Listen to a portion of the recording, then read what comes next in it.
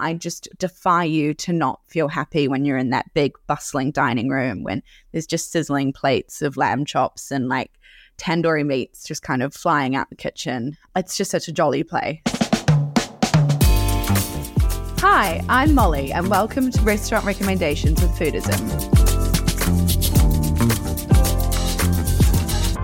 This week has been actually reasonably quiet. Actually, it hasn't been quiet. It's been very busy. I've been out a lot doing drinking rather than eating.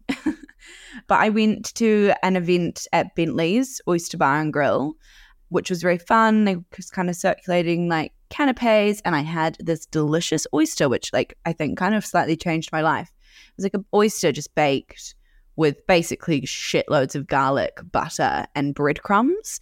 Oh my God.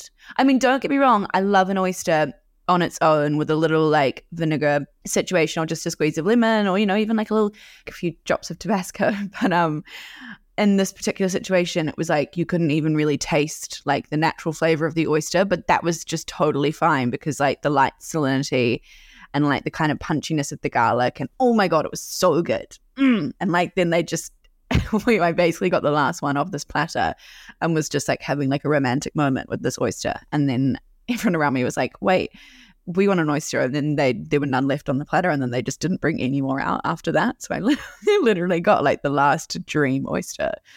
And then last night I actually went to Gong, which is the bar at the top of the Shard or very high up in the Shard. I don't actually know if we were at the top, but it felt like we were literally up in the clouds. That was really amazing. We were sitting right by the edge, which was quite vertigo-inducing, but lovely after a couple of cocktails when I'd like calmed down. And, you know, I think after a few drinks, I feel extremely like invincible. So that helps. But that was really fun. I have only ever been up the Shard once before. And the views of London from up there, I mean, it's very special. It reminds you that London is often the greatest place in the world. It's the best place in the world when you're 56 floors above it and don't have to deal with anybody. But no, it was really nice. And the cocktails are great. And they have like gyoza on the bar snack menu, which is really fun. I'm like, but yeah, relatively quiet on the food front this week, actually, just lots of booze. And I've been having, you know, a fair few hangovers. So I need a little bit of joy in my life, which brings me on well to this week's dilemma, which comes from Mish. Is it Mish or is it Mish? Let's go with Mish. From Mish in Clapham, who says, Molly, ! I've got a severe case of the January blues, ! What are the restaurants in London that make you happiest? I say ! Because I love the use of exclamation marks because I think it highlights the slight desperation of the dilemma. I love this. I think that restaurants have such an amazing ability to make you happy, especially in this city. And, you know, because I'm out quite a lot with work, there aren't that many places that I frequent personally or go to regularly over and over again because I just honestly don't have the time. But there are a select few places in London from which I hold extremely happy memories, or if I just feel like a bit of a boost and I do happen to not be out with work, I take myself off to and leave feeling extremely joyous. And a lot of the time, it's also the places that I want to take friends or people that I love when they're visiting London because I want to show them these places, these little pockets of joy. So the first one is Food House in Chinatown. It's kind of like down the end of Gerrard Street. So if you're walking away from sort of like the main thoroughfare through Chinatown, it's sort of down the end there. It is a Sichuan restaurant and I just love it. It's super easy, you know.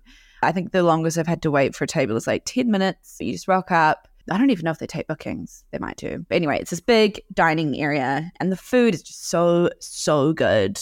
Like they do these delicious red willow twig lamb skewers. Like it's literally lamb stuffed on like a red willow twig grilled. But it's like these gorgeous, just crispy little nuggets of lamb with like the fat just sort of slightly around it, like frilly and oh, so good. And they do these amazing glass noodles fried with cabbage, which is just such a, I mean, I could just eat a whole plate to myself. They do like dry fried green beans with mince and a bit of like chili oil through it. Because obviously Sichuan food is sort of characterized by very heavy kind of chili flavors. And oof, so good. And also they do plates of like 30 dumplings, which I have successfully gone through a plate of 30 dumplings with like 3 of us on the table and then also like 7 other dishes. It's just really great food. And there's something about that particular part of London. Like usually when I'll go to like one of the great pubs around Soho Way. Like the newly opened Devonshire, for example, is a great shout for like a pint or a drink.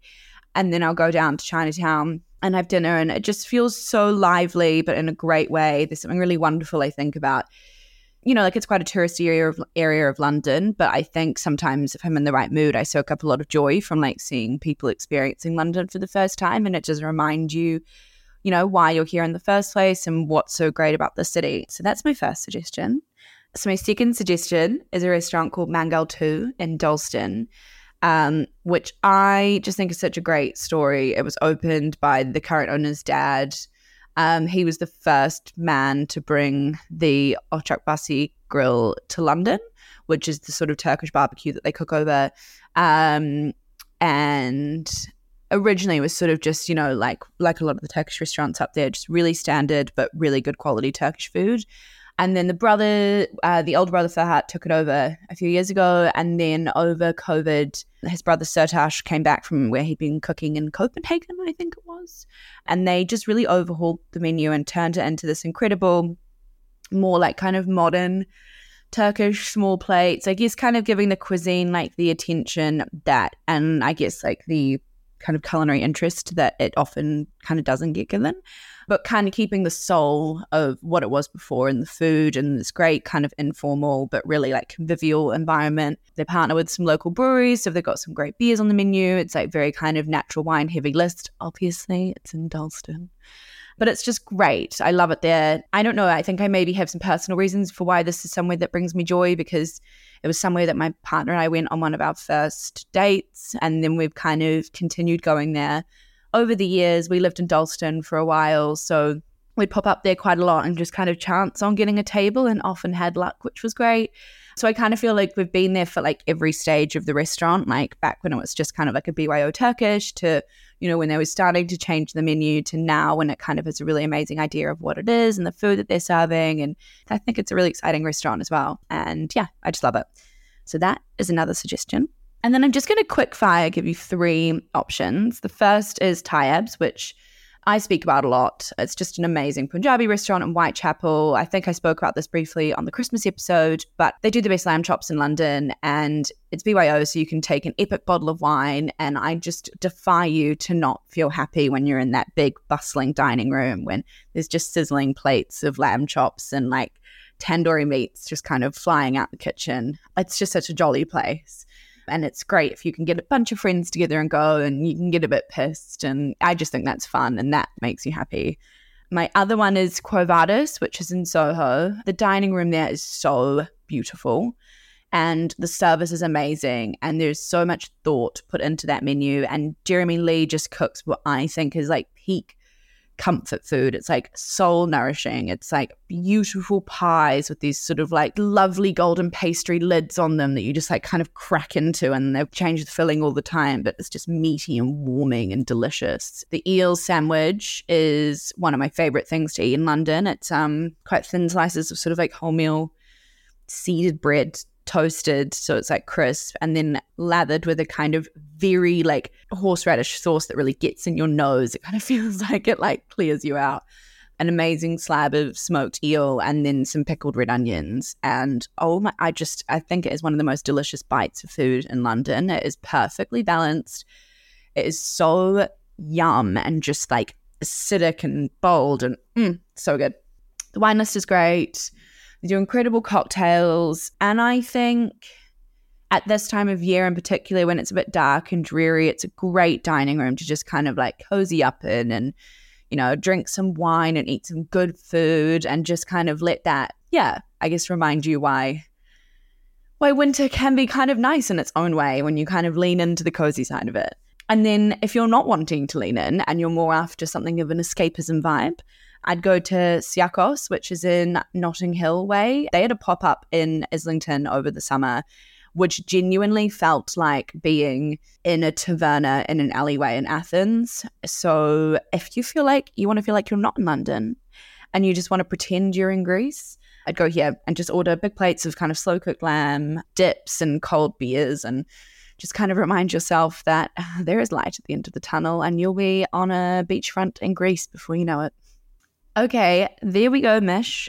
I hope you get through those January blues. If it's any help, I've heard that getting an SOD lamp is also enormously helpful if the restaurants that I've recommended don't just quite cut it. So the shit that comes out of my mouth sometimes, I swear to fucking God.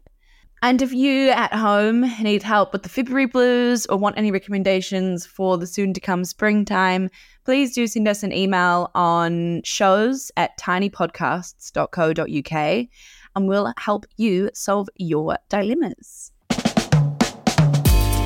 I am Molly Kodaya, and this is Restaurant Recommendations with Foodism. See you next time.